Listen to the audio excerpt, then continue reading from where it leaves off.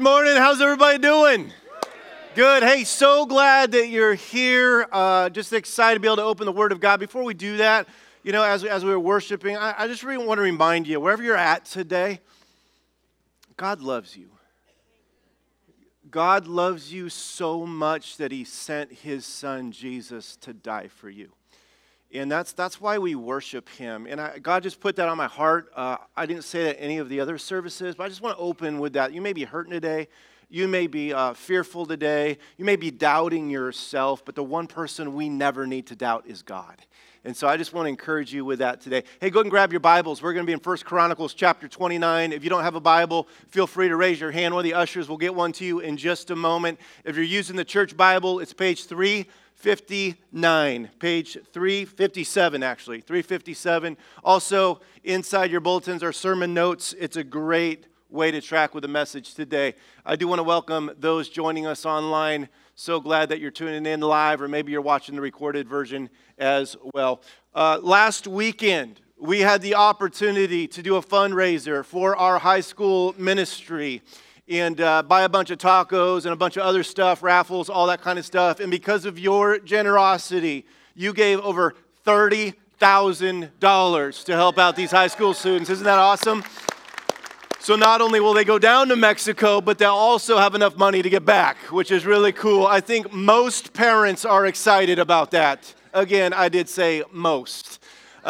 We are in a series titled Impact. That is our word for the year. We want God to have a radical impact in our life and through our lives this year, in our church, through our church. Ephesians 3:20, that's the verse for the year. Now unto Him who is able to do abundantly beyond all that we could ask or think, according to His power at work within us. And we are just believing as a church that God's got great things that He wants to do through Shelter Cove in 2017. So we've looked at this series, the impact of community. We've looked at the impact of guilt and grace. We've looked at the impact of the Holy Spirit, the impact of relationships. Today we're looking at the impact of money, because the reality is, in some shape or form, money will impact our lives.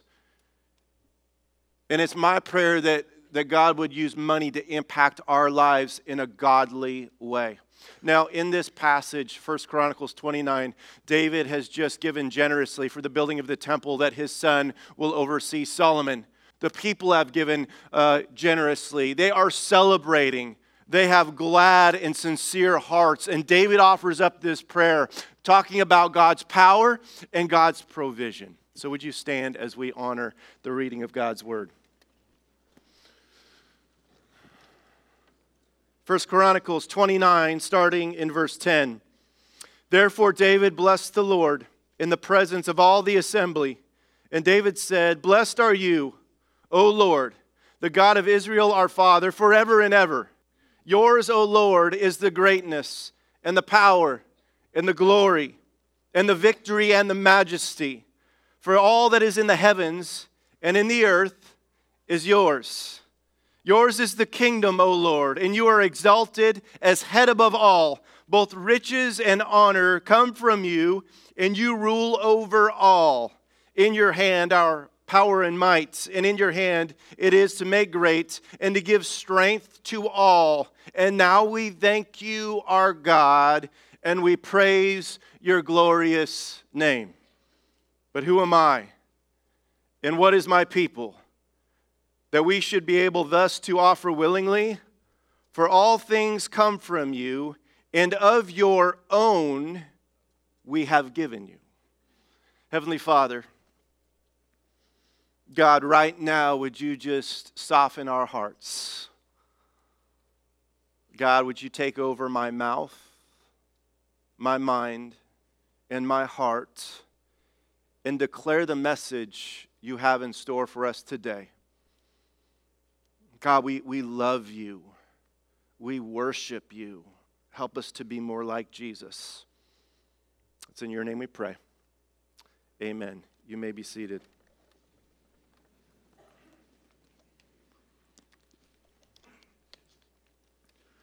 Well, today we're having the privilege to talk about money.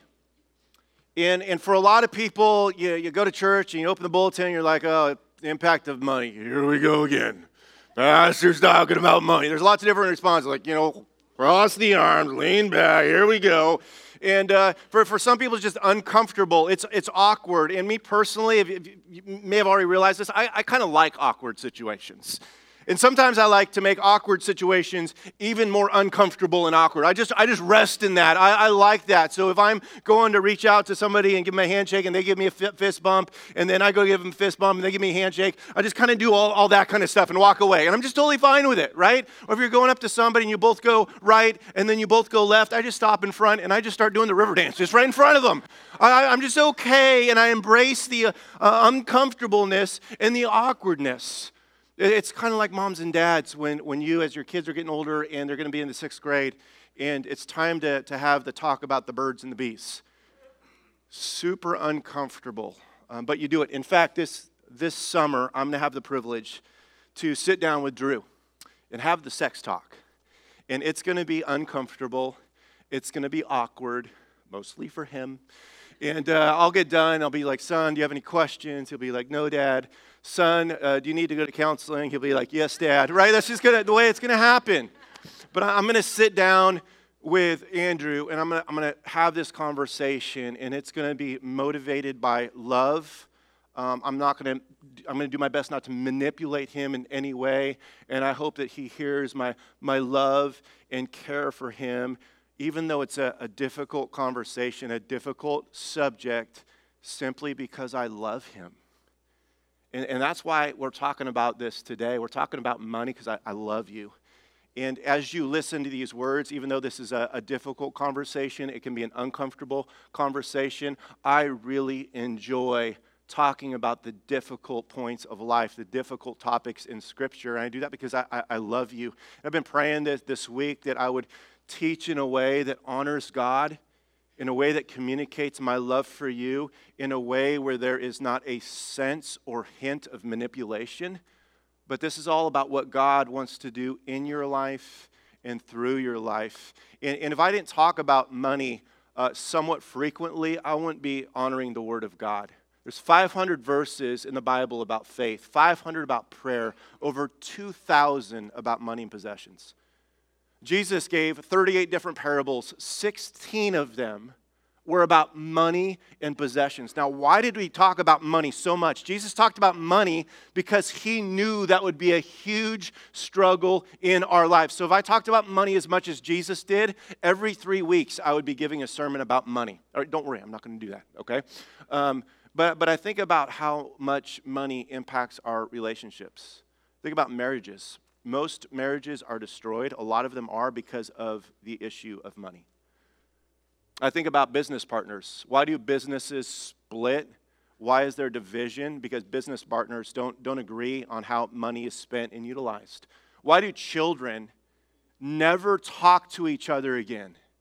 Well, often at times there's an inheritance and there's a disagreement, and money is the issue that causes just this rift in relationships. I think about the decisions that you make over the course of a day, a week. So many of them have to do with money. Money will impact your life. The question is how. And my prayer is that as we look at the Scriptures, we're going to realize that money can impact our lives in a way where we're honoring God in every area of our life, including this area of money and finances. So go ahead and just rub your shoulders back just a little bit. Come on, loosen up. We're getting a little bit tense in here. Here we go. Here we go. You know, a lot of pastors. Okay, now forward a little bit. A lot of pastors won't talk about money. Good. Because they're afraid of offending people. All right? I probably will offend some of you today. All right? I just will. That's not my heart. I will. So if you have to go to the bathroom, hold it. Because if you get up and leave, people are going to think I offended you. All right? Or at least cough and act like, something like that. But this is a message that's near and dear to my heart. And I just pray that God would give you the grace and the strength to receive it well. We're going to ask 3 questions. These are simple questions. These are not easy questions, because we need to have a faith and a walk with God that is simple but not easy. All right? Question number 1 is this. What perspective does God give us about money? What perspective does God give us about money? First of all, God is the sole provider of everything. David just mentioned that in these several verses. Everything that we have comes from God. In other words, everything that you have, you did not earn. You did not deserve. Now, that's a humbling thing to think about. Your job, your ability to do your job, your ability to comprehend, your ability to lead people, deal with conflict, see in the future, talk, articulate, strategize, all of that came from God. Your health, your ability to touch and smell and see and hear, the only reason why you're capable of doing all those things are because of God. The house that you live in, the car that you drive, the bike that you ride, the clothes that you have, the food that you have, the only reason why you have that is because God is the sole provider of everything. And if I could illustrate that in a simple and clear way, this is how I would do it. I've got $10 here.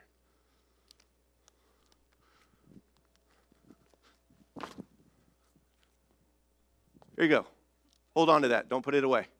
The only reason why she has that is because I gave it to her. All right? Yes, I didn't take a header. God is the sole provider of everything. Point 2 in your notes underneath this question. God is the sole owner of everything. Not only did God give you everything you have, He is the owner of everything that you have. Everything. David said in verse 14, we're giving back to you what you gave to us, what ultimately belongs to you. That first house that you have, it belongs to God. That second house that you have, it belongs to God. I'm nothing against having second houses. In fact, if you have a second house, invite me and I'll come stay there sometime. Everything that we have, it belongs to God. And there's this biblical principle called stewardship. We see in the Bible that we are managers, not owners. We're stewards. In other words, your family, your house, your finances, your gifts, your abilities, we are called to manage those and steward those in a way that ultimately honors God. I want to say that one more time. In a way that ultimately honors God.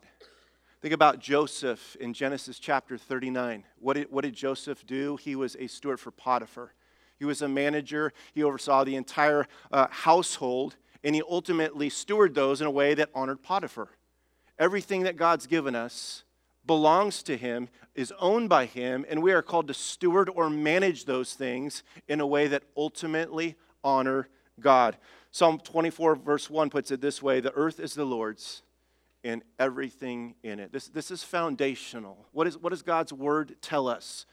First of all, that God has provided everything, and ultimately that God owns everything. And if we don't embrace that, if we don't say, you know what, that's so true, like I'm so undeserving that God's given me everything, my wife, my kids, this church family, the only reason why I haven't isn't because I've earned it.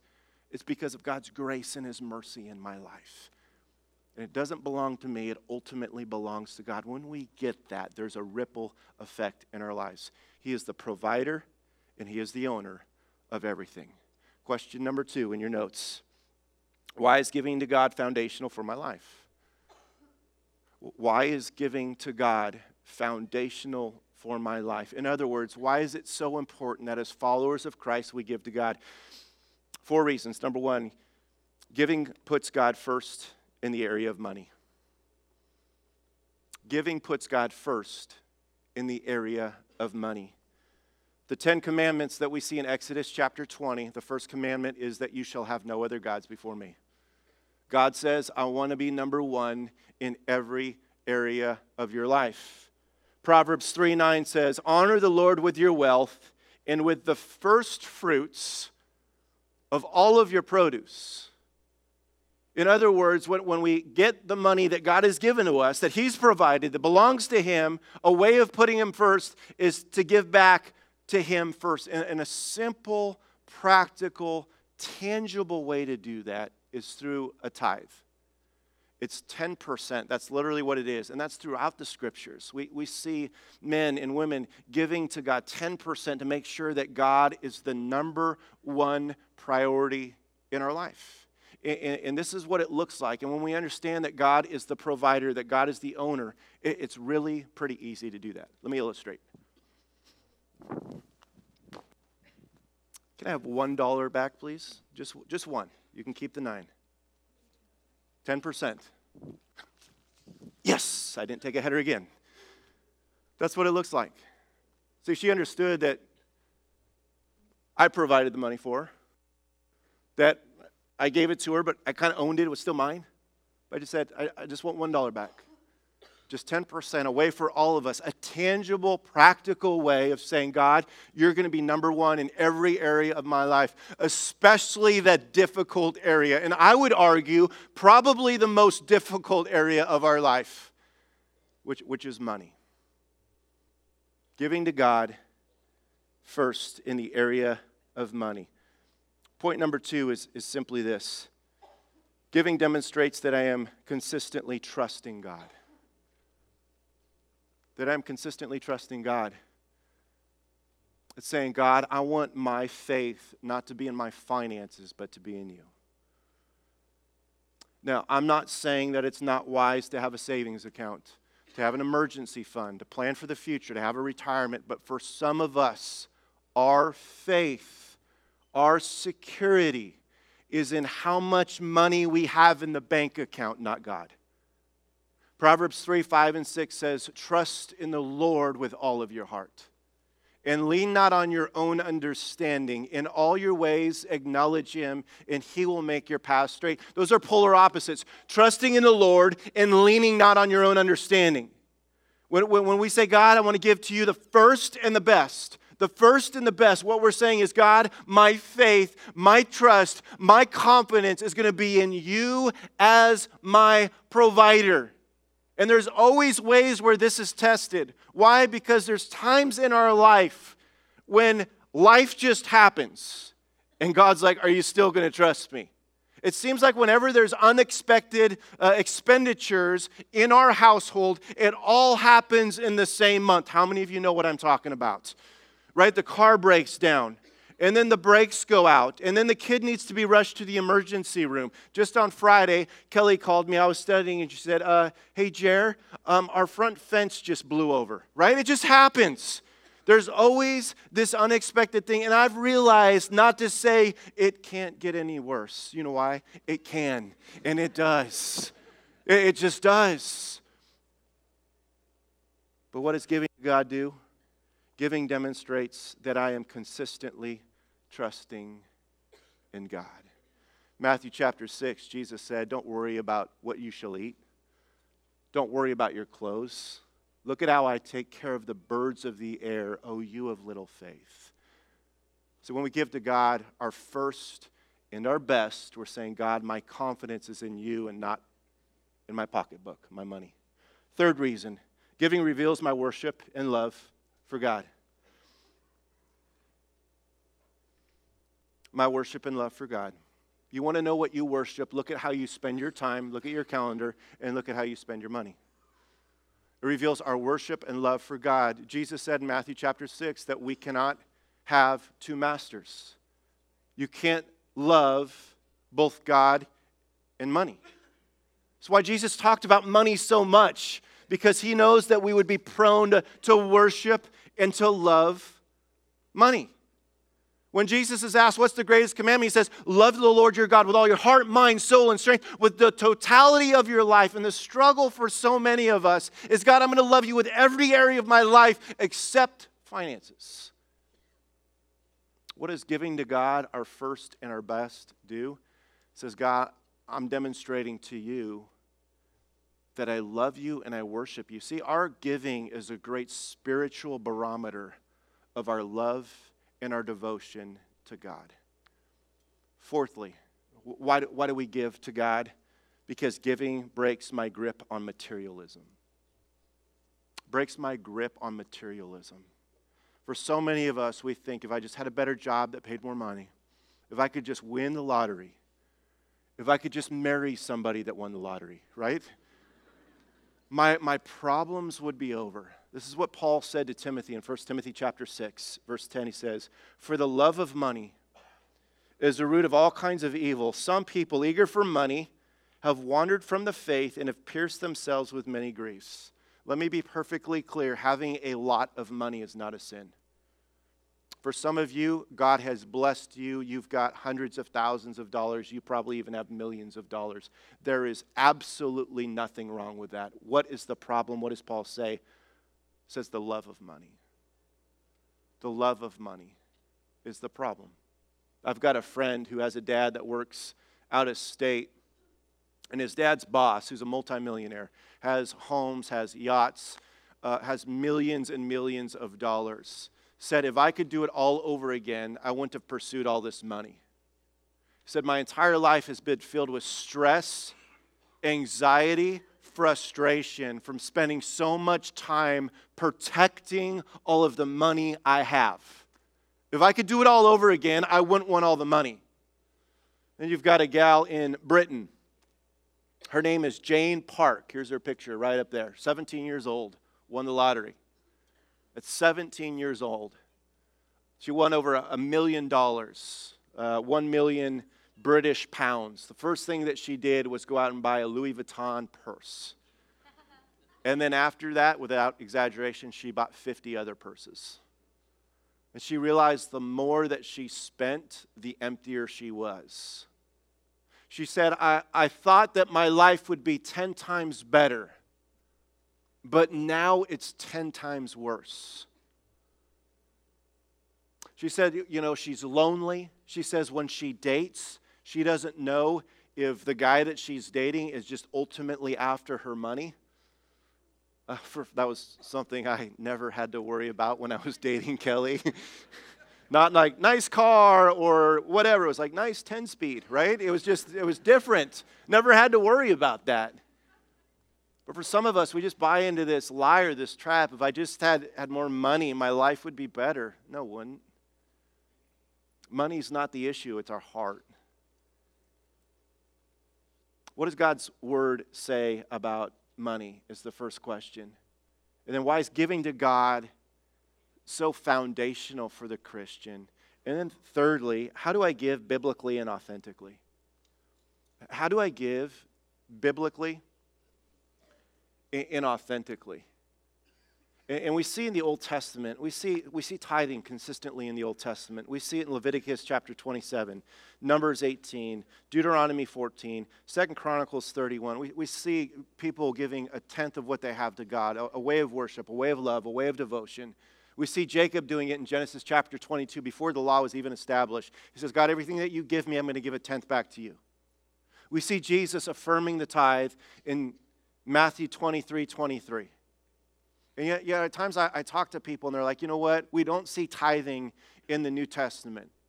And often they'll say that when they say the New Testament church, often they'll say that because it's not because they want to give more, but because they want to give less. And I want to walk you through what I see in the New Testament as just New Testament giving, New Testament generosity. I believe that a tithe is a tangible, practical way to begin our giving, but it's not the end goal. The end goal is generosity. And Paul, in 2 Corinthians chapter 8 and 9, he's speaking to the Corinthian believers. He uses the churches in Macedonia. These are the churches in northern Greece, Church of Philippi, Church of Thessalonica. He's using them as a model of their giving because of their motivation, because of grace. This is what he says. He says, and now, brothers and sisters, we want you to know about the grace that God has given the Macedonian churches. In the midst of a very severe trial, their overflowing joy and their extreme poverty welled up with rich generosity. For I testify that they gave as much as they were able and even beyond their ability, entirely on their own. They urgently pleaded with us for the privilege of sharing in this service to the Lord's people. I want to break that passage down just for a moment. And what can we see and learn from these Macedonian believers? Number one, how do we give biblically and authentically? Notice that they give with the right motivation. We need to give with the right motivation. What was the motivation for their giving? It's because of the grace of God. They realized that they were stuck in their sin. They realized there was nothing that they could do to save themselves from their sin. There's nothing that they could do to be right with God. It was only through the shed blood of Jesus. They realized that God is a giving God. Jesus is a giving God. The sacrifice of Christ, and in response to the grace of God, what they did not deserve, that was their motivation for giving. So our motivation for giving as believers is not guilt. We don't give out of guilt, I should, or legalism. We don't give that way. We don't give out of pride. We don't give in ways where we want other people to know how much we give so we look good ourselves. We don't give because of some gift that we'll get in return. Televangelists on the radio, hey, you give this gift and we'll give you this little rag that's been anointed by so-and-so, or water from the Jordan River, or Dead Sea salt. You know, it's like, I'll just go from Bath and Body Works and go grab some there, right? But we don't give because we're going to get something in return. We don't give out of power. You know, there's been times, I'll be super blunt with you. There's been times where I've gotten random emails. It's anonymous, and people have said, hey, if you don't change this at the church, I'm going to leave. Oh, and by the way, I'm a large giver. Try to leverage power. And I don't respond to those. That's a vertical issue. It's not this issue. But there are people that will use their giving and try to play the power play. Why do we give? Why did the Macedonian believers give? They gave out of grace. They gave because they said, you know what, I want to grow in the love of Christ. I want my giving to reflect my worship of God. I want to increase my faith. God, I want you to know that I love you. I want you to have be the greatest priority in my life. I want to be generous. I want to be like Jesus. I want to be a giving person. Somebody once said that if they could describe God in 2 words, it would be God gives. God gives. I mean, think about everything that God does. He gives us grace, forgiveness, second chances. I could go on for 30 minutes. Why? Because God is a giving God. So how do we give? We give with the right motivation. Second of all, we give joyfully. We give joyfully. It says, in the midst of a very severe trial, their overflowing joy and their extreme poverty. Overflowing joy. In the midst of poverty, they just overflowed with joy. They were so thankful for the privilege of giving. Now, for most of us, I just want to call this out. Our giving doesn't begin with joy. It starts with obedience. Our obedience will often lead to joy. 15 years ago, there was something I would not touch with a 15-foot pole. It was raw fish. It was sushi. I wouldn't do it. It's gross. It's disgusting. The texture. Who could eat that? There is no way. I had a friend of mine that said, come to Makuni in Sacramento with me. You will experience something that will give you delight for the rest of your life. And I thought, you know what? I don't know. So I went there and he said, come on, I'm buying. Let's do this. And so I took a bite. Wow, that stuff was good. Took another bite. Now today, if sushi wasn't so expensive, I would be eating sushi 5 days a week. Why? Because I experienced it for myself. I experienced the goodness. I experienced the joy. And people are probably looking at me sitting in the corner. At times I'll study and eat a sushi roll, and I'm just smiling on my face. They're like, that guy's a creeper. I got joy from eating sushi, right? These believers had joy. Maybe it didn't start that way, and that's often the way it doesn't start for us. But as we give, we realize that it is such a joy to give. We can either give cheerfully or we will give fearfully. Thirdly, we give generously. We give generously. Welled up with rich generosity. This is like big-heartedness. This is open-handedness. And I found that as I've given to God with open hands, not only am I able to give generously and give more, I'm able to receive the blessing that God has in store for me when I give. The blessing that God gives of just joy, of peace, of provision. There's a group of people that they gave generously. And we don't give generously just because we have a lot of money. In fact, statistically speaking, those that make less money give a higher percentage than those that give more. And it always just starts somewhere. It's God, I'm going to start where I'm at. I'm going to start with what you've given me, because a lot of times people will say, you know what, I'm just going to wait until I get to this place in my life. And month after month, year after year, we never eventually get there. And we get to the end of our life and we're like, God, I've never honored you. I've never trusted you. I've never showed my love for you in this area of finances. It's a group of people that gave generously. Fourthly, we give sacrificially. We give sacrificially. It says, for I testify they gave as much as they were able, even beyond their ability. And they were filled with joy and being able to do that. Now, I'm a firm believer that we give proportionately. The more God has given us, the more we are to give. But there are times in life where God will call us to give sacrificially, where He puts something on our hearts. Where in the future, if we do a building campaign, we'll give sacrificially. There's many times where you see a homeless person and all you have is $20 in your wallet, and you're going to take them out to a real nice dinner. I don't know what it is, but there are moments and seasons in our life where God calls us to give sacrificially. And personally speaking, for me, I've found that for me to give sacrificially, I have to at times say no to what Jeremy wants so I can say yes to what God wants. And it's those little things. It's saying no to coffee, no to eating out, no to staying in a nicer hotel and staying in a cheaper hotel so I can give more generously and more sacrificially. But it's a pattern of life where at times we're saying, God, I just want to say no to myself so I can say yes to you. Some of you are going to get your income tax return back.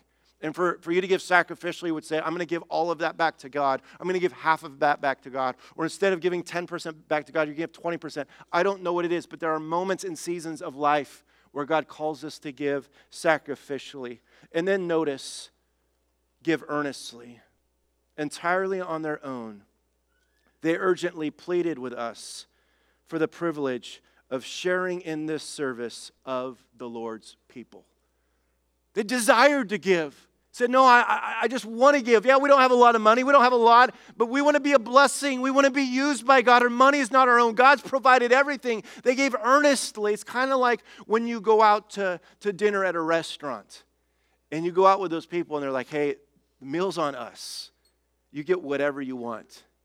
And you're just like, man, I'm not going to fight over this because they want to give. How many of you know what I'm talking about? You've been out with people like that. Yeah, tell me who they are after the service so I can go out to dinner with them. Or one time I went out with some friends. They're like, hey, meal's on us. And I said, I want a lobster tail and a $100 gift card. Right? That just didn't go over too well. I was just messing with them to see how they would respond. But these were people that earnestly wanted to give. And notice their motivation. Notice the real issue. Go to verse 5 on the next slide. It says, and they exceeded our expectations. They gave themselves first of all to the Lord. And then by the will of God also to us. Why were they able to give with the right motivation? Why were they able to give joyfully, generously, sacrificially, earnestly? Because they first of all gave themselves to the Lord. Now, we're not going to read the rest of that passage. You're going to look at that in life groups this coming week. You're going to break that down. And then the last point in your notes is this. How else do we give? We give systematically. Give systematically. 1 Corinthians chapter 16, verse 2. Paul says, on the first day of the week, of every week, each one of you should set aside a sum of money in keeping up with your income, saving it up, so that when I come, no collections will have to be made. What is Paul saying? Paul's saying that when there's a collection to be made, don't just think about what you need to put in then. It's something that you've prayed for ahead of time. It's something that God's put on your heart. It's something you've sought God after so that you can be systematic and strategic in your giving. What does God's word tell us about finances?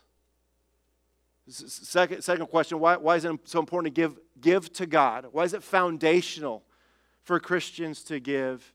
And then thirdly, how do I give in a way that's biblical and authentic? And if we know the answers to these questions and embrace them, God will change our life. So how do we respond?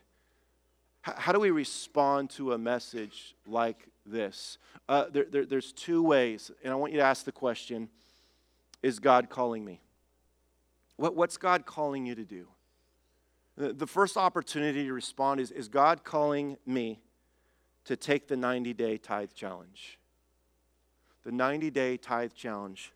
You know, tithing is the one area we see in Scripture, the only one, where God says, test me. Test me in giving me your first and your best, 10%, and watch me bless you. It's the only area of Scripture. We see it in Malachi chapter 3. In fact, this is what it says. It says, ever since the time of your ancestors, you have turned away from my decrees and have not kept them. Return to me, and I will return to you, says the Lord Almighty. But you ask, how are we to return? Will a mere mortal rob God? Yet you rob me. But you ask, how are we robbing you? In tithes and offerings. You are under a curse, your whole nation, because you are robbing me. Bring the whole tithe into the storehouse, that there may be food in my house. And then God says, test me in this, says the Lord Almighty, and see if I will not throw open the floodgates of heaven and pour out so much blessing that there will not be room enough to store it. God says, test me. Watch me bless you.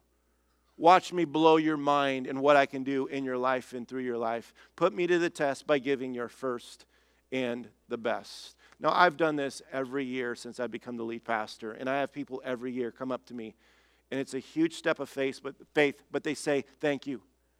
Thank you for challenging me in this one area. For so many of us, money is that area that we hold on to. But they say, I have experienced God in a deeper and greater way than I ever before because I finally am putting Him first and trusting Him in my finances. Now, a lot of people come to church and there's this perception that the pastor just wants my money. It's not about what I want from you. It's about what I want for you. And if you make this commitment for 90 days to put God first, 10%, and you're not more blessed in 90 days, not just financially, but God blesses us relationally, with peace, with joy, all that. You're not more blessed, you come see me, and I will give you all of your money back. I believe this passage that much. I believe the Word of God that much, that I will stand behind that. You have a money-back guarantee. You have nothing to lose. It's a 90-day tithe challenge. There's others of you here that you're giving faithfully. You've been tithing for years, and it's become maybe a little bit robotic. Maybe you're just doing it out of obligation.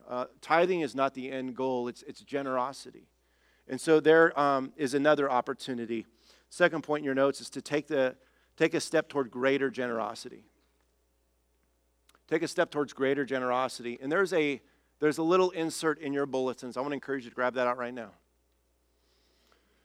It says on the left top, it says, take the test, 3-month challenge. On the right, it says, to commit to giving more generously. Every year in January, for the last several years, Kelly and I have looked at our finances and we look at our giving with a desire to increase our giving. And we did that again this last month in January. We give more than a tithe. We want to give generously to the church. We believe in the church. We want to be generous people. We're going to increase our giving again. So it's only been a month. We want to increase it again because I'm not going to ask you to do anything that I'm not willing to do myself. And for some of you, you can increase your giving $50, $100, $500. Maybe for some of you to be more generous, you're like, I can increase it $5, and that's all that you can do. For others of us, God has blessed you so much to give $1,000 more a month would not be an issue at all. Let me just paint a picture for a moment. The average person going to church gives anywhere from 2 to 3%. 2.5 to 3.5%. 2.5 to 3.5%. If all of us committed to tithing that calls Shelter Cove our home, our debt of $7 million, which was once like $16 million, we're whittling it down. Our debt of $7 million would be paid off in 1 year if everybody just tithed. If we had 1,000 people say, you know what, I want to give $100 more a month. I want to give more generously. And some, maybe it's $5. Some, it's a lot more than that. But on average, 1,000 people give $100 more a month. That would be $100,000 more a month.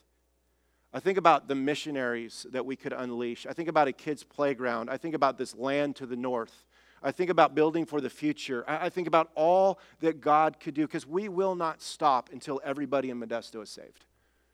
We just will not stop. As long as people are dying and going to hell, our mission of reaching and raising authentic followers of Christ, we will keep our foot on the accelerator. But I just think about what we could do if we say, God, I want to put you first in my finances. Now, Titus and Jill took the 90-day tithe challenge a year ago, and I want you to hear their story.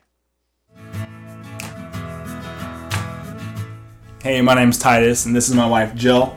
We've been married a little over 3 years now and been a part of Shelter Cove for a little over 2.5. So last year, Jeremy challenged us to do a 90-day challenge to trust God with our finances, and we decided to take the challenge and see what God would do in our lives because of it. The decision felt pretty easy because giving is something we always knew that we had to do, that we had to manage God's money well. But last year particularly, it was going to be a little tougher because we knew that we had to pay for 2 semesters of school plus some summer classes, and while giving was mandatory in our lives, we knew that we were going to struggle a little bit when it came time to pay for all those school semesters, but we knew that the 90-day challenge was meant for our lives.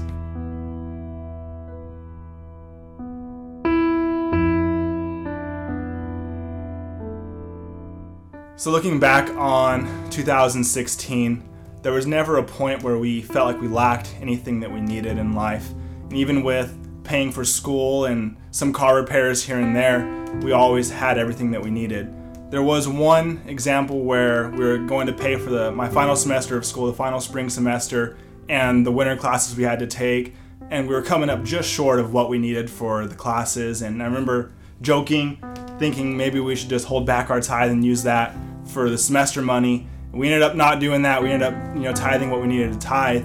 And out of nowhere, we found out that we were going to get my winter class valued at a little over $1,000 for free. And we were totally taken care of. And it was just one great example of how God really provided for us during the time of tithing in 2016 and through the 90-day challenge and all of that.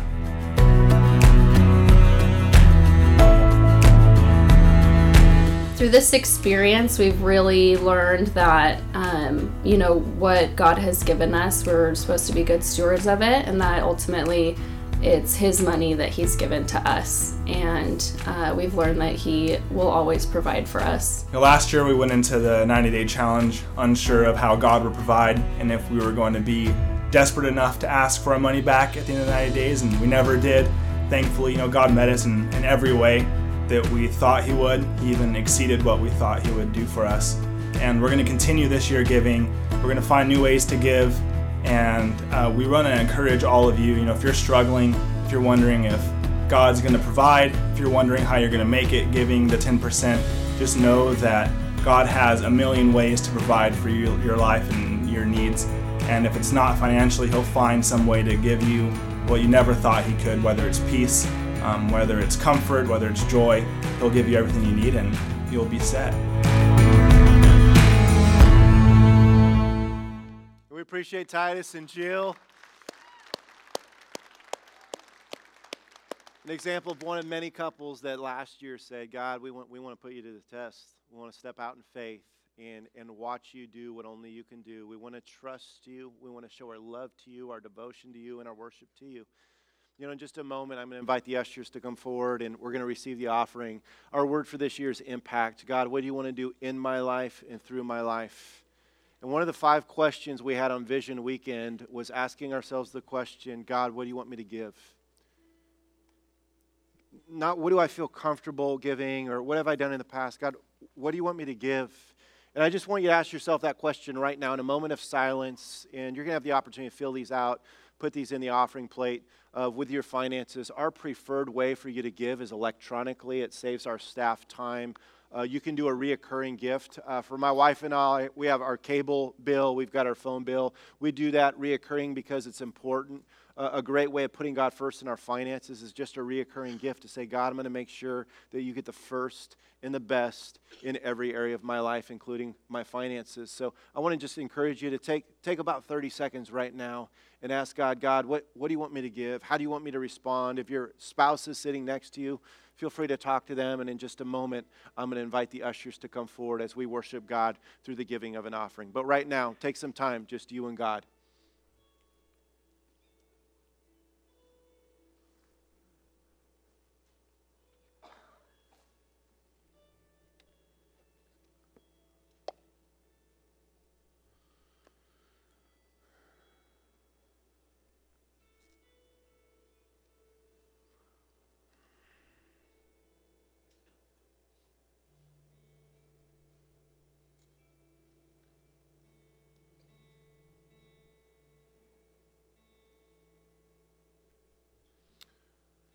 Ushers, I'm going to invite you to come forward as we prepare our hearts to give. Church, let's bow and let's pray. God, we thank you for the privilege it is to give. God, we pray that you would keep working on our hearts. God, that we would grow in our trust, that we would grow in our love, that you would be the greatest priority in every area of our life, including our finances. God, that you would use our church to do abundantly beyond what we could ever ask or think. God, right now, would you bless these gifts? Bless the commitments. Bless the givers. God, we love you. It's in Jesus' name we pray. Amen.